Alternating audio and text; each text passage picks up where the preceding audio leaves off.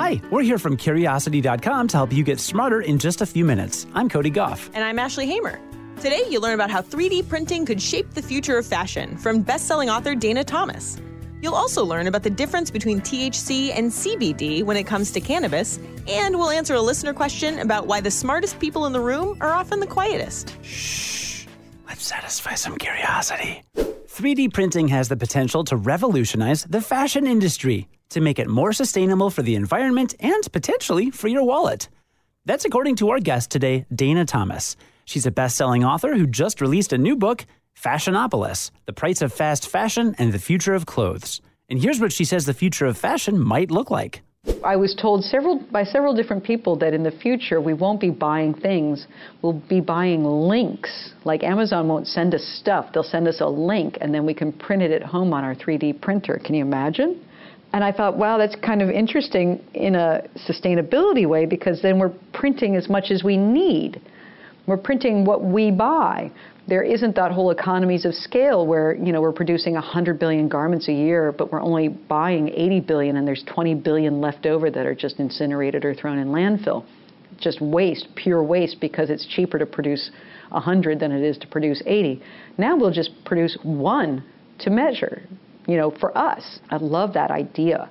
And there are other cool innovations, like there's a company I spotlight in the book called Unmade, and they're in London. And they came up with a really interesting computer program you can attach to existing knitwear machines. So you don't need a newfangled machine. And it will adapt the run of the knitting machine so that each sweater is different.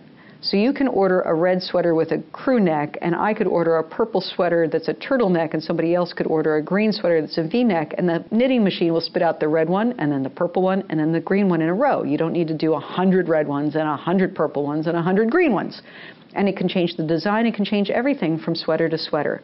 That's the future of fashion, that we don't have waste. We have to aim towards zero waste. And if we get to zero waste, we're already so much better than where we are today.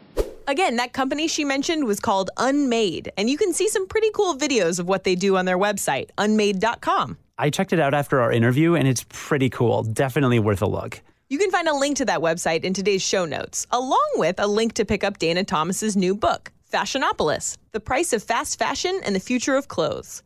And we'll be back with another guest next week with tips to help you have a sustainable September. When it comes to cannabis, what's the difference between THC and CBD? As the stuff is getting legalized more and more here in the U.S., we figured we should give you a quick 101. The cannabis plant produces a variety of chemical compounds called cannabinoids. We know about more than 100 cannabinoids, but the two most well-known ones are tetrahydrocannabinol, or THC, and cannabidiol, or CBD. THC is the main psychoactive part of cannabis. That's the stuff that gets you high. CBD doesn't get you high, but it can have other effects on the body. THC and CBD both act on the endocannabinoid system. That's a biological pathway that regulates your body's processes, and that includes your sleep, your mood, and your appetite. The star of your endocannabinoid system is called anandamide. Your body creates anandamide on demand to keep everything in balance and to elevate your mood and reduce anxiety. Anandamide and other endocannabinoids bind to receptors called CB1 and CB2. And THC fits perfectly into these receptors because it has a similar shape to anandamide. Most people experience a blissful high when THC binds to their CB1 receptors. And now, meanwhile, CBD has the exact same chemical composition as THC, but very different effects because of a minuscule difference in how the molecules are arranged. CBD doesn't fit into CB1 receptors like THC does, and so that's why it won't get you high. As for what CBD does do, it was only legalized in 2018, so there is not a ton of research on its effects yet. It shows promise for treating anxiety disorders, and it has other possible benefits like anti-inflammatory effects, but more research is needed for us to understand the effects of chronic use. And even though CBD is legal now, it is barely regulated. Without any FDA oversight, retailers can sell products that may not contain what they say they do. So think twice before you shell out $3 for a CBD shot in your coffee. We have one of those coffee shops just down the street from our office, and I'm just so I'm so curious about it. I don't want to do it, but it's just like, wow, this is a magical place. I had it. Where was I? I was visiting friends in Denver, and I had 1 cup of CBD coffee at a little shop. But who's to know if the effects were real or just psychological? Right. I feel like I felt kind of relaxed, but did I? Our brains are tricky things. They are. We got a couple of listener questions from Aditya. And honestly, they were both so good that I had trouble picking just one, so I might answer the other one next week. But as for this week, here's what he asked. Why are the smartest people in the room quietest? Any psychological reason? Obviously, this is a complicated question with lots of different elements at play. Just to bust some myths ahead of time, though, there's no evidence that introverts are any smarter than extroverts. And it's not even true that the smartest people in the room are always the quietest. It's just something we've all probably experienced at some point or another. But when it does happen, there is a particular psychological phenomenon that's likely at play. It's called the Dunning-Kruger effect. Now, if you've heard of the Dunning-Kruger effect, you probably know it as the tendency for incompetent people to think they're amazing. The idea here is that if you're unskilled, you lack the skills to assess your own skills, so you misjudge your skills and assume they're top-notch. But there's a second part to the Dunning-Kruger effect you don't hear about as often, and that part deals with the most skilled people. In David Dunning and Justin Kruger's original study of this effect, they found that the people who scored the highest on the tests they administered actually underestimated their performance relative to the other participants.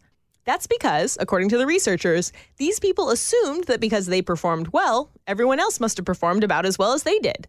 Specifically, they could accurately judge how well they did, but they were wrong about how well everyone else did. So my hunch is that when the smartest people in the room are staying quiet and letting everyone else talk, it may be because they assume everyone else's ideas are just as good as or better than theirs. I think that's a good reminder to everyone who feels unsure about speaking up in a classroom or a meeting. If you have a good idea, let people know about it. Otherwise, you might be letting the worst ideas win. Thanks for your question, Aditya. If you have a question, send it in to podcast@curiosity.com. Before we recap what we learned today, here's a sneak peek at what you can catch this weekend on Curiosity.com. This weekend, you'll learn about an adorable test that measures children's grasp of language rules, a Polish village where no boys have been born in more than a decade, how storytelling can backfire when you're trying to inform, the invention of musical notation, and more. Okay, so now let's recap what we learned today. Today we learned that in the future, 3D printing made-to-measure clothes could help cut down on fashion waste. And companies like Unmade are working on other innovations like new software to help us reach zero waste in the fashion industry. And the THC gets you high because it fits into CB1 receptors, but CBD doesn't because the molecules are shaped differently. And that sometimes the smartest people in the room are the most quiet because they assume everyone else is just as smart as they are. But that may not always be the case. Like one of my best friends in the world growing up was so quiet. He used to come over and hang out in kindergarten and first grade.